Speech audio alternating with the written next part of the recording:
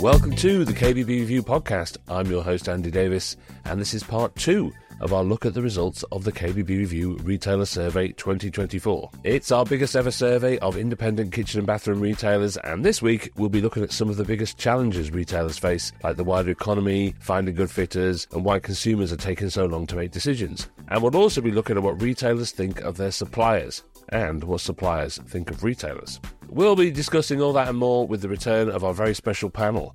Liz Pantling-Jones from Lima Kitchens in Milton Keynes, Kenny Look from Look & Fuller in Billericay, Alex Gemman from Gainsborough Kitchens in Gainsborough, and Simeon Gabriel, the Managing Director of Hetic UK. But first, yes, this special survey pair of episodes are brought to you with the support of our 2024 KBB Review research partner, Hetic. We couldn't have done this amazing survey without them, so huge thanks go to them, and you can find all about them at hetic.com. That's hettich.com, and that link is in the episode description. So, as promised, we've reconvened our expert panel to talk more about our survey results. Now, if I've learned anything doing over 200 podcast episodes, it's that people don't necessarily listen to them in the order that you want them to. So, for those that are doing this one first, I'm going to have to get everyone to reintroduce themselves, I'm afraid. So, we're going to start off with Liz Pantling-Jones from Lima Kitchens. Hello, Liz. Give us a 10-second overview of Lima Kitchens. So, we are a small independent showroom based in Milton Keynes. This year is our 18th year of operating. We started out relatively simple with renovations, and we've moved into more project-based work, as many people have over the last 2 decades. Right, and we've got Kenny Look from Look & Fuller. Hello, Kenny. Tell us all about your company. Hi there, Andrew. Yes, so we're a mid to high-end, small family business based in the heart of Essex in Billericay. Do supply and fits, have our own teams of installers, and have some fantastic products here after being open for 3 years now. Brilliant. And we have Alex Gemman from Gainsborough Kitchens. Hello, Alex. Give us the Gainsborough Kitchen story. Hello, thanks for having us back. We're an independent retailer in Gainsborough, Lincolnshire. We specialise in kitchens, also offer bedrooms, bathrooms, offices, media walls. We're in our 25th year. We do a full design, supply and installation service, and believe that good design is for everyone, whatever the budget. And last but by no means least, we have Simeon Gabriel from Hetic. Hello, Simeon. Sum up Hetic for us. So Hetic is a multi-billion business that produces furniture fittings. We're a family business. We've been trading since 1888, and we produce hinges, drawer runners, drawer boxes, and a whole variety of other furniture fittings.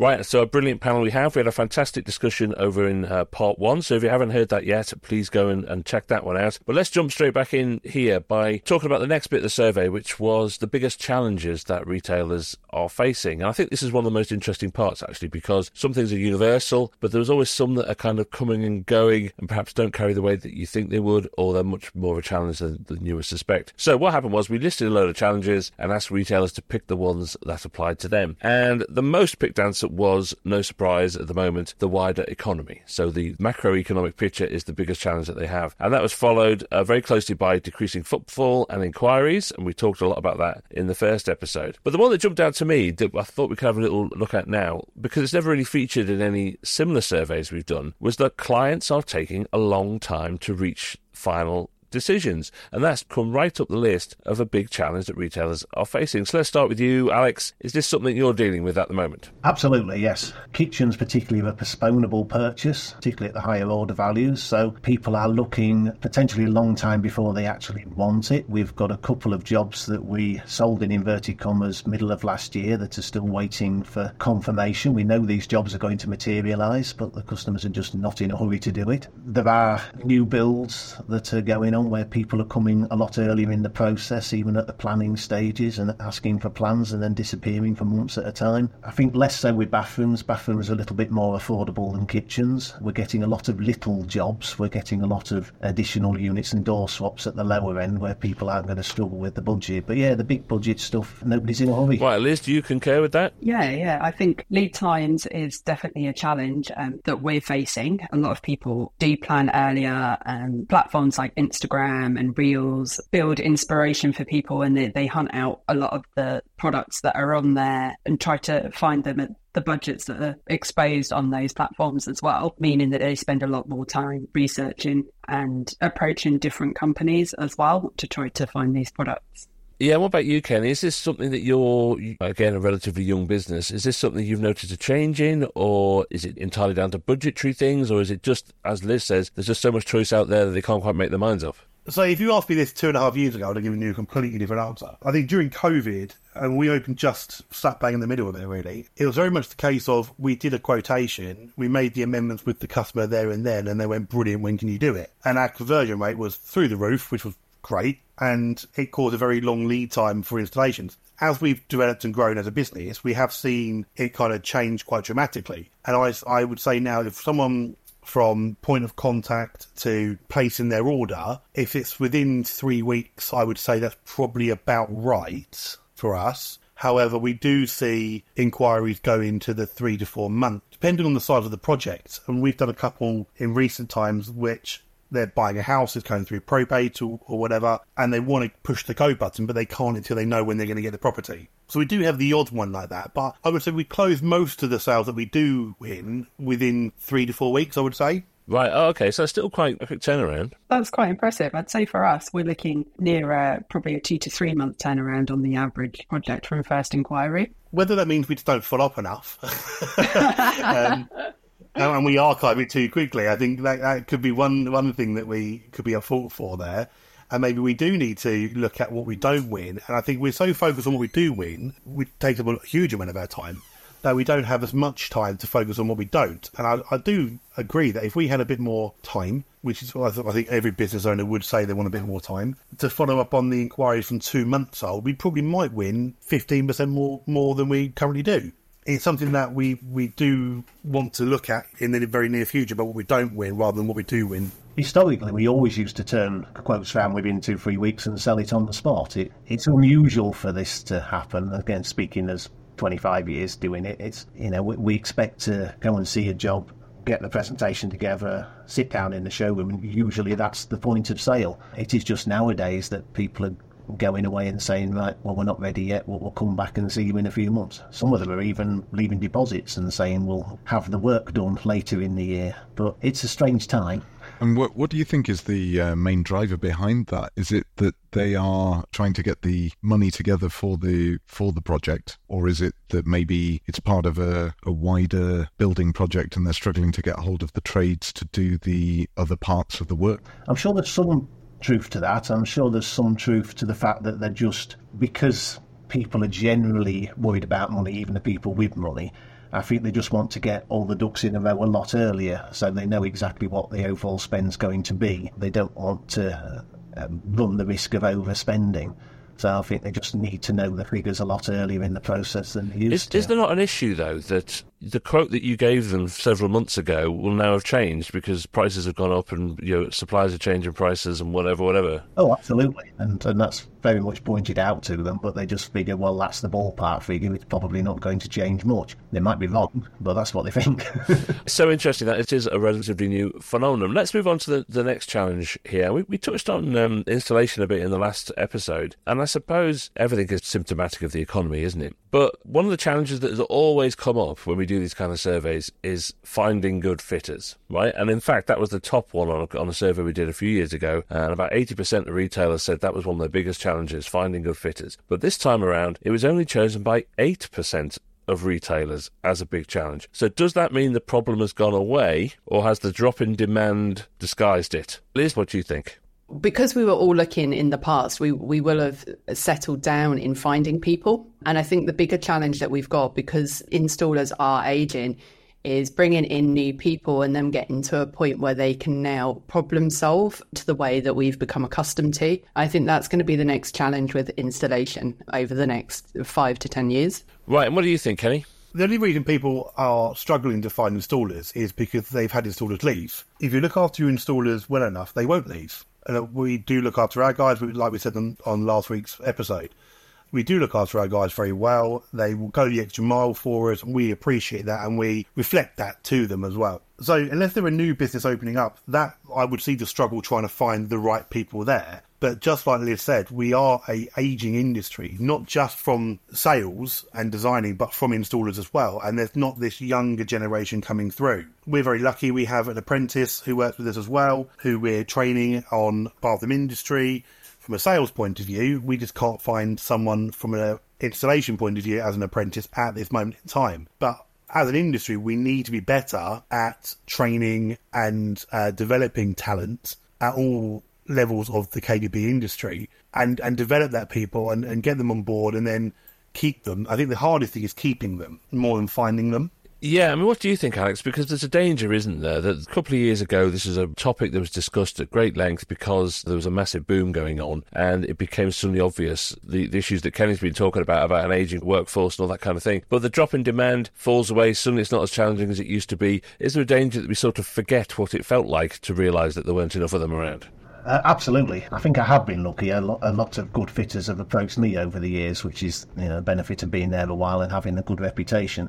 At the moment, it's not an issue. Certainly a year ago, I had my employed fitter, but I also subcontracted quite a few jobs. But I don't know how much my colleagues here do site work and contract work. We have regular builders that we do work for, and that work has all but dried up at the moment.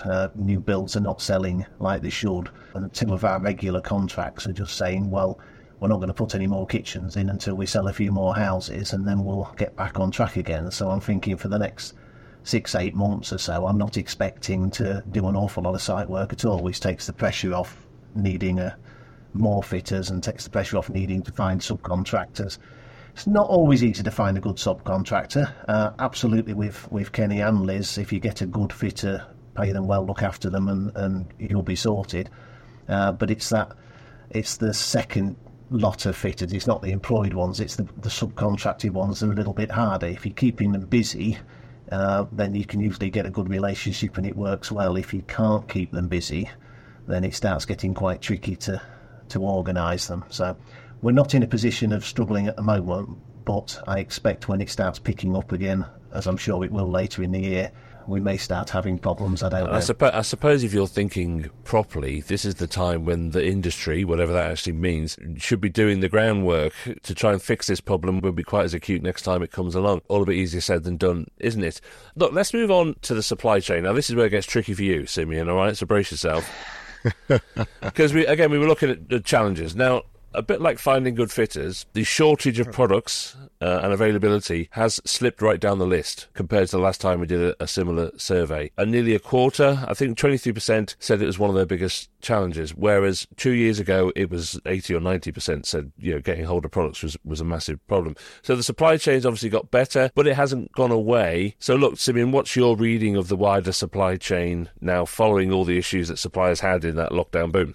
Well, I think it's an open topic that, especially during the boom periods, everybody was maxing out their capacity in the factories. Therefore, things got extended, and at the same time, there were logistics issues and so on and so forth. The good thing is that a lot of those issues have passed. I know certainly from our point of view, we used the opportunity during the last few years to invest quite heavily in plant and machinery, and as a result we've created additional capacity over and above what we had previously. So from a strategic point of view, we're now even better placed to meet not only the kind of levels of business that we had a couple of years ago, but plenty of growth over and above that. Because when it comes down to it, we look at it from the point of view of our customers. And I personally know, having worked in manufacturing all my career, that you can't have a situation where your industrial customers and smaller manufacturers are actually waiting around for components. It's just not sustainable. And obviously that feeds into the ability of independent retail to offer the kind of levels of service that they want to their customers. So it's vital that all of those things stack up and work harmoniously to deliver the kind of level of service to the end customer that we all want to. So I think we're in a much better position now as an industry from the point of view of supply chains and the robustness of those supply chains than perhaps people were a couple of years ago. I think a lot of lessons were learned. I think the industry was going down a just-in-time kind of route, and I think weirdly the whole experience through that lockdown period has shown that you need a bit more of a hybrid model of just-in-time plus stock. Liz, is this still an issue for you? Are you still having problems getting hold of products? I don't think the supply so much is an issue. Obviously, things are out of stock from time to time. There are longer delays, spray machines go down.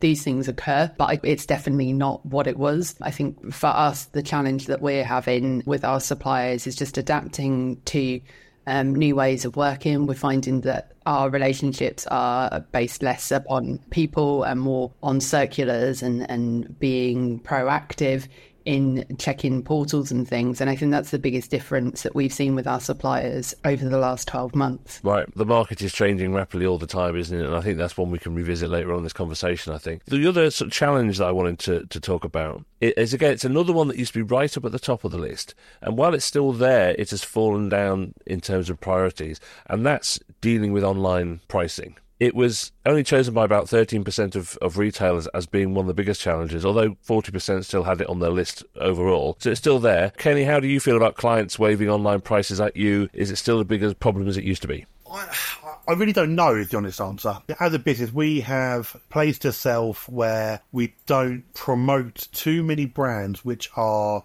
And we've kind of voted with our feet. And we steered away from brands who are heavily discounted online.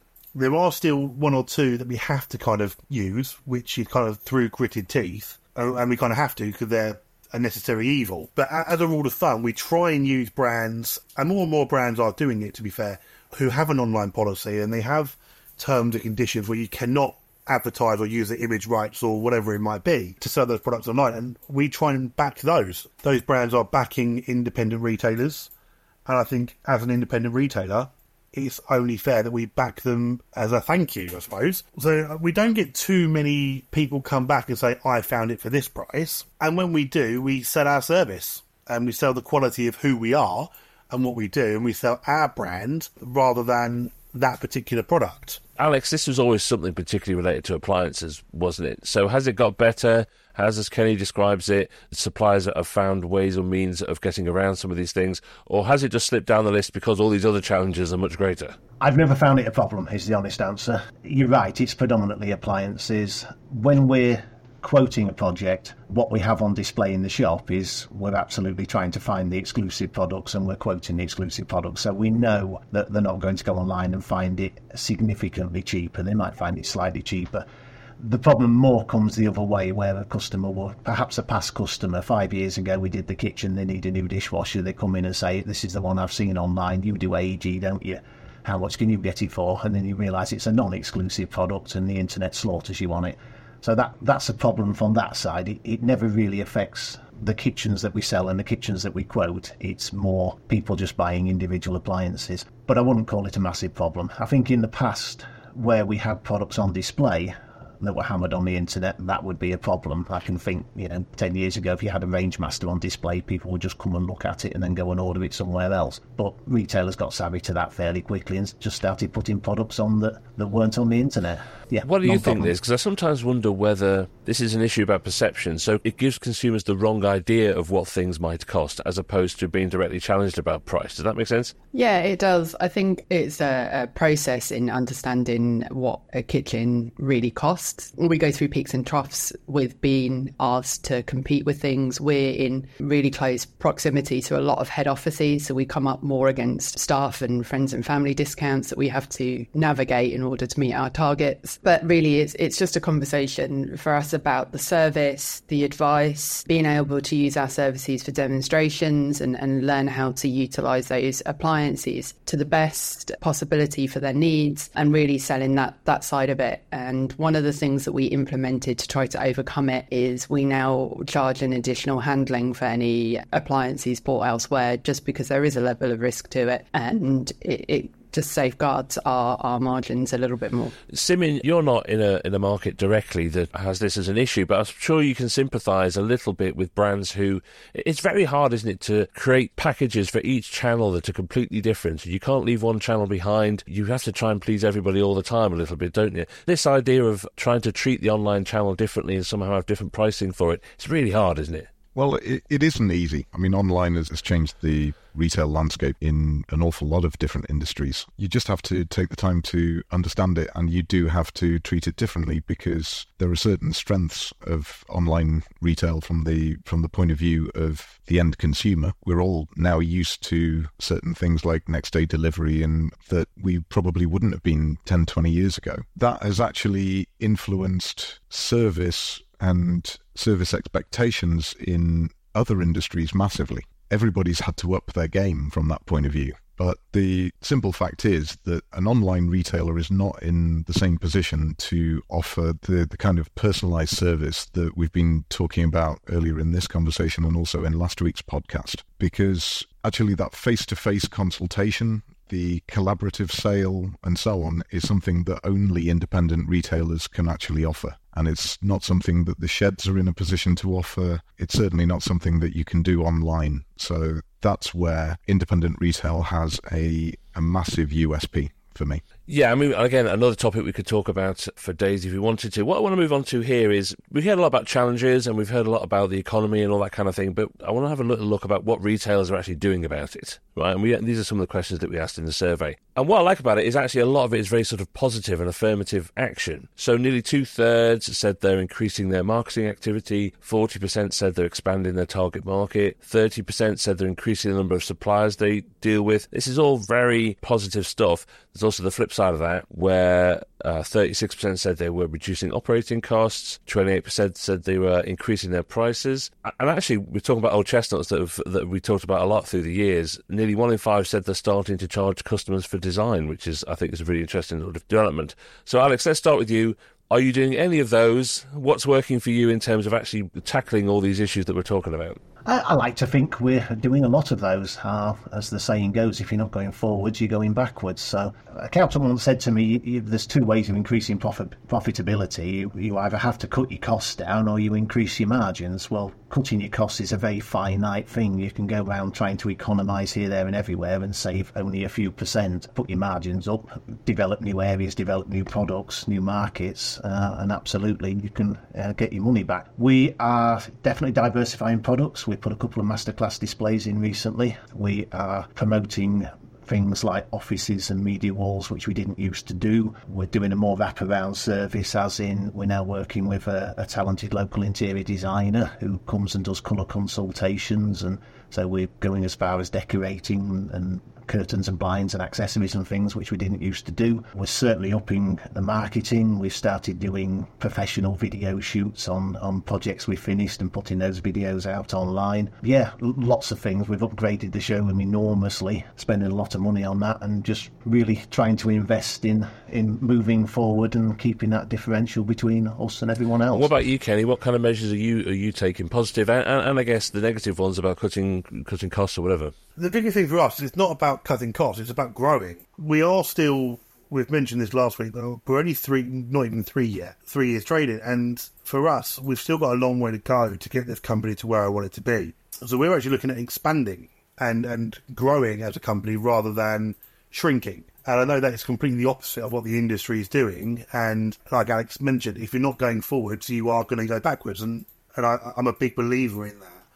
So we're actually taking steps to move forward and look at what we're currently not winning rather than try to maintain what we have and kind of cut costs. And just on that, as a result of that, we're actually consolidating our suppliers. We're dealing with less people and dealing better with those to gain better relationships to help us with future plans. Right, that's interesting. What about you, Liz?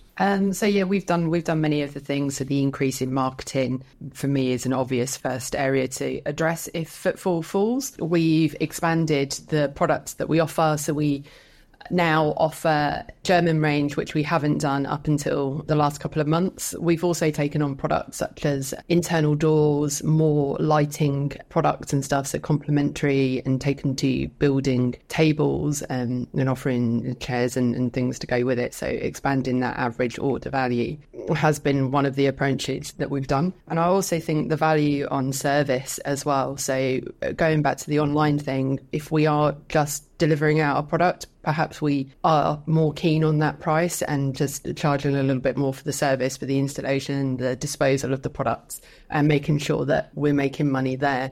And we are one of the companies that do charge for a design service. Not initially, but it is a limited free service. And we very much enforce the design fee as well. Right, that's so interesting. I think what makes it so interesting for independent retailers is that they have this ability to pivot and change. You know, if you decide to do it, you can just do it. And I think that is one of the things that is a real benefit of what you do. Right, let's move on to the bit now that makes Simeon feel even more uncomfortable. You're being really kind to me today, Andy. Thank you. By talking about what retailers think of suppliers. Now, we've touched on this a bit in lots of these subjects that we talked about, but we actually asked our survey retailers to rate their suppliers against various factors, right? So let's start with a simple one. In display, support and investment, a very respectable 45% said it was excellent or good, but a not insignificant 16% said it was bad or very bad. 82% said the marketing and POS was good or average, but 13% said it was bad or very bad. So, Kenny, simple question with a complicated answer. What do you want from your suppliers in terms of displays and POS, etc., that comes with them? What would make you tick excellent to those questions? Well, when it comes to POS, I cannot stand it.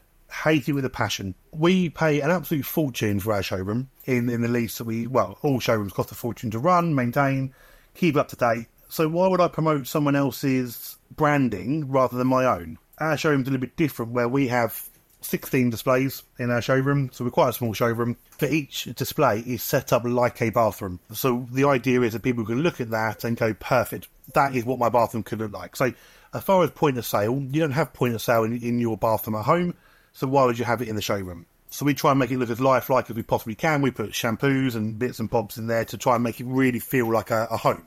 The way that I'm very analytical with my displays, and I look at each single one and say, right, how much of that brand am I selling? They might have 25% of my showroom. That brand has to almost pay me rent, if you like. Those displays have to cover their cost. If they don't, we'll move them on and we'll put something else there. So I'm very, very analytical like that. And as a result, our showroom's always changing. I do think manufacturers and suppliers should back us more than they currently do. The showroom costs an awful lot of money and they want us to promote their products.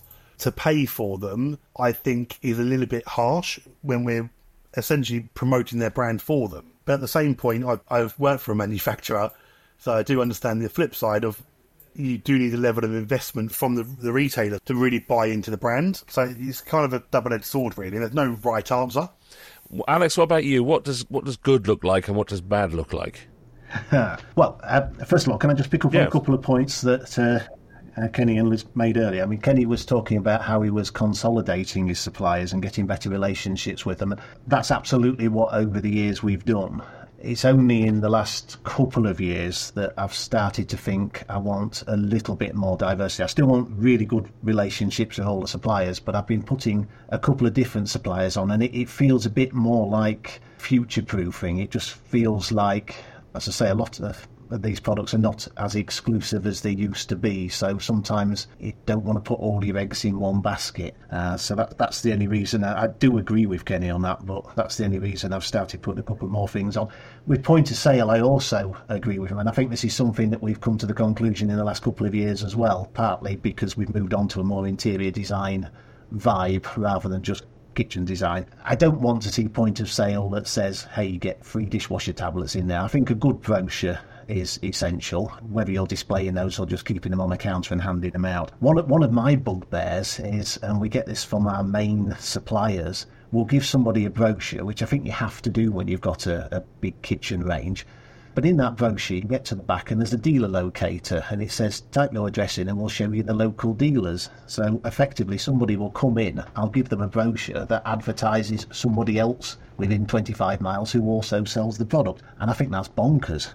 But yes, getting back to the actual question, what does a good supplier look like? Is somebody, obviously, who can maintain the supply. There's no problems. There's good communications. Liz mentioned earlier about communications are getting worse and you have to communicate through a portal now, and I do find that hard as well. I don't really want to get my messages via email and get them by having to go into a particular manufacturer's portal to see what's going on. So, I would still like to see reps on the road, and I would still like to have personal conversations with people, but ultimately it's about support. It's whether they're supporting you with a certain exclusivity of product, and I think that's one of my main concerns when I'm looking at a supplier now is, do I get a territory with that product? But you need a consistency of supply, you need decent brochures, good pricing structure, support with displays, all of that. And I feel by and large I'm getting that. Simeon, to take a devil's advocate here, from your perspective, every retailer is different. So it's impossible for any brand to create something that every retailer thought was perfect for them. So whether that's displays, POS, brochures, whatever it is, it's so important to get it right, but it's really, really hard to do something that applies to everybody.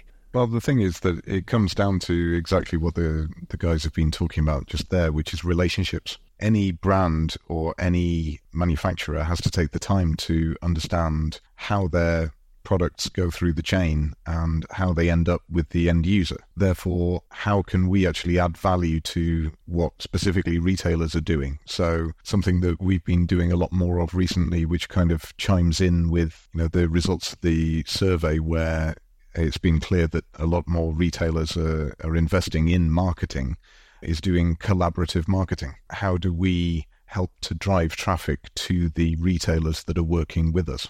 That's something that we feel is a practical thing that we can do to help their business, and it's probably more use than, as both Kenny and Alex have already been identifying, putting a lot of time, effort and money into POS, and obviously the situation that Alex has just described there, where effectively you're advertising your competition, is not a great situation. And why should manufacturers be forcing that upon retailers? It just doesn't make any sense.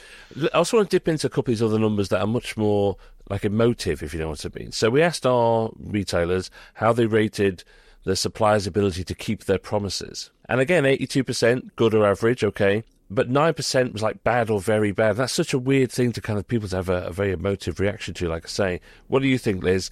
Suppliers keeping their promises? I think as much as they can, and depending on the size of the supplier, depends how much control they have over it. And I would imagine that that's a pinpoint in time that could be reactive to a particular scenario as well. Pre-Christmas, we had a very poor situation with a very large company where they repeatedly did not keep their promises. But that's not representative of our suppliers as a whole. And it comes back again to the relationships. If you've got a good relationship, one, your supplier knows how you're going to react and how to handle you. And you know how reliable that company and that relationship in their responses will be as well. We've got good relationships, so generally we can have confidence in the information that we're given. But as with our own projects, you never know what you're going to uncover. You never know what surprises are going to face you. So you're only as good as the information that you've been given. Yeah, it's interesting, actually, because we asked how retailers rate the supplier's ability to keep them informed. And again, the answer is about the same. It was 85% said good or average, 13% said bad or very bad, which is small, but it's not insignificant. So, look, we asked them then to rate them overall. The overall rating for suppliers, Simeon, was that 9% of retailers gave an excellent rating, 46% good, 39% average, 5% bad, and 1% very bad. Now, that's actually all right. Considering all the issues we had with supply chain and everything, even just a couple of years ago, that's actually not a bad score. It's not a bad score, and that would suggest that in the main, the lines of communication are open and they are getting the information that they need. So it's a matter of doing more and trying to up the fair to good and good to very good. Yeah, it's interesting, actually. We asked what would make them switch suppliers, and 45% of retailers said better service levels. Right, as okay, fine. And then better stock levels, better display deals, they were in there as well, and you think, okay, fine. But actually, what came ahead of better stock levels and better display deals was more innovative products, which I find very, very interesting, that actually retailers are there looking at suppliers going, show me something new. That's a vitally important part of this. It's certainly something that Hetic has done an awful lot of work on in the last few years, is bringing much more innovative products to market, because we understand that from a retailer's perspective, if you want to stand out from the crowd, then you've got to have something that gives that moment of theatre or magic that will really inspire a customer to place an order there and then, because you've got something that they haven't seen before. I mean, let's round off part 2 here and round off the whole thing by being very fair, right? Because we also asked suppliers what they think of retailers. All right, so we're going to be very fair to everybody. And obviously, as you can imagine, suppliers are very gushing about a lot of their retailers, quite rightly too. So I'm going to flip away from the good stuff, because just assume that they all think you're brilliant. But I asked what the most frustrating thing about working with independent retailers was. And the top answer was a reluctance to change or do things differently. But that tied with leaving orders to the last minute unnecessarily. So this is your chance to defend yourselves. Liz, I'm going to start with you. Do you think independent kitchen and bathroom retailers have a reluctance to change or do things differently? I think there definitely is, because when you change your processes, it has a knock-on effect and things can go wrong. But leaving orders to last minute, I think that definitely has two sides to it, because if you've got restocking fees, or you can only report damages in a short period of time, you've got limited space. And what happens if a project is pushed back and then you're left with a small showroom and a huge amount of product that you've got to store because the client has no storage? Or in those scenarios where you place your order because you think everything's confirmed, and then your client was woken up at 2 a.m. and decided that actually the decision they made really wasn't the decision they wanted to make and they want to change it, you're then passing potentially restocking or fees onto them because that's what we're going to be charged, or sucking it up. So there's a risk at ordering too early, and you have to weigh up the balance of what you do. Do you leave it to the last minute in case those changes occur and potentially risk it being a little bit too late, or do you get it in sooner and potentially have unsatisfied customer, additional damages, not enough room to move around? Yeah, so there's a lot more to consider from the other side of that as well. What do you think, Alex? Do you think that they are fair criticisms or not? Yes, probably not. The expression, if it ain't broke, don't change it, when it comes to being reluctant to change practices, well, we're all, I think in this discussion it's come out that we're all trying to move forward. We all change the practices that we think need changing, but it doesn't necessarily mean that every practice needs changing. We might just be getting it right. When it comes to ordering last minute, I think if COVID taught us anything, it's that if you get an appliance order, you better put it on the system fairly quickly. There is a cash flow issue. The last thing I want to be doing is taking lots of things into stock weeks before I need it, because then I've got to pay for it and I won't have been paid for it at that stage. So you've got to be a little bit careful with the cash flow. How we do it is, when we get an order, we put all those orders on the systems and we just specify when we want them delivering. And if they're not delivered, we're not charged for them. There's usually time to amend that if you're working several weeks in advance if something does go wrong. So my advice is always order everything, order the appliances, order the sinks, order the units, and just put on them what week you'd like them delivered. Now, Kenny, one of the questions we asked the suppliers was whether independent KBB retailers make the most of the support that is offered to them by their suppliers, and 2/3 of them just flatly said no, they don't. Do you think you make the most of the support that's offered, or is it that you just don't think the support is good enough? What do you think? Half the time it's knowledge about the support. If they've got all these fantastic support mechanisms in place, and they're designed to help us as retailers, if we don't know about them, then we can't use them. Again, that comes down to the reps on the road actually training us and actually spending time with us about that kind of stuff. I don't know about anyone else in here today, but the amount of emails I get of generic random rubbish from all of our suppliers of deal of the day, buy 50 of these and get it 13 pence cheaper and all that kind of rubbish. Half of them I just go, yeah, bin it, yeah, don't look at it, can't be bothered. If that information is being put in that kind of format, we might well be missing it. Until we actually have good training on the support systems from our suppliers, until we have training on it and we understand how it works, we won't be using it. It is a symbiotic relationship, and I think the word partnership and relationship is used a lot when it comes to suppliers and retailers, but really understanding each other's business and each other's point of view in this argument is really good. And one of the things that came out of COVID, a couple of retailers have said this to me, is I've learnt more about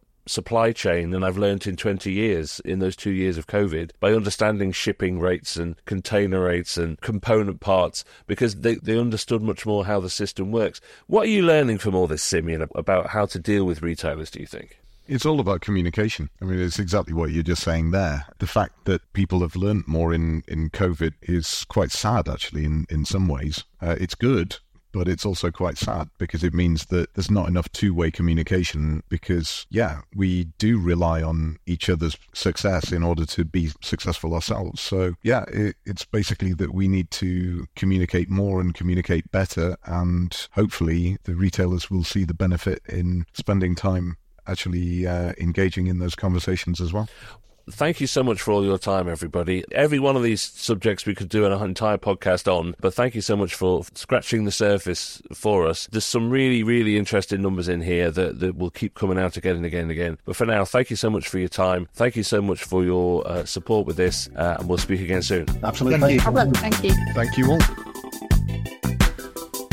Well, that was part 2 of our look at the KBB Review Retailer Survey 2024. So a final thanks to Liz, Kenny, Alex and Simeon for their time. I'll put the link to part 1 in the episode description, or simply search KBB Review wherever you get your podcasts, like Apple Podcasts or Spotify, and you'll not only be able to see the previous episode, but the 200 that come before it.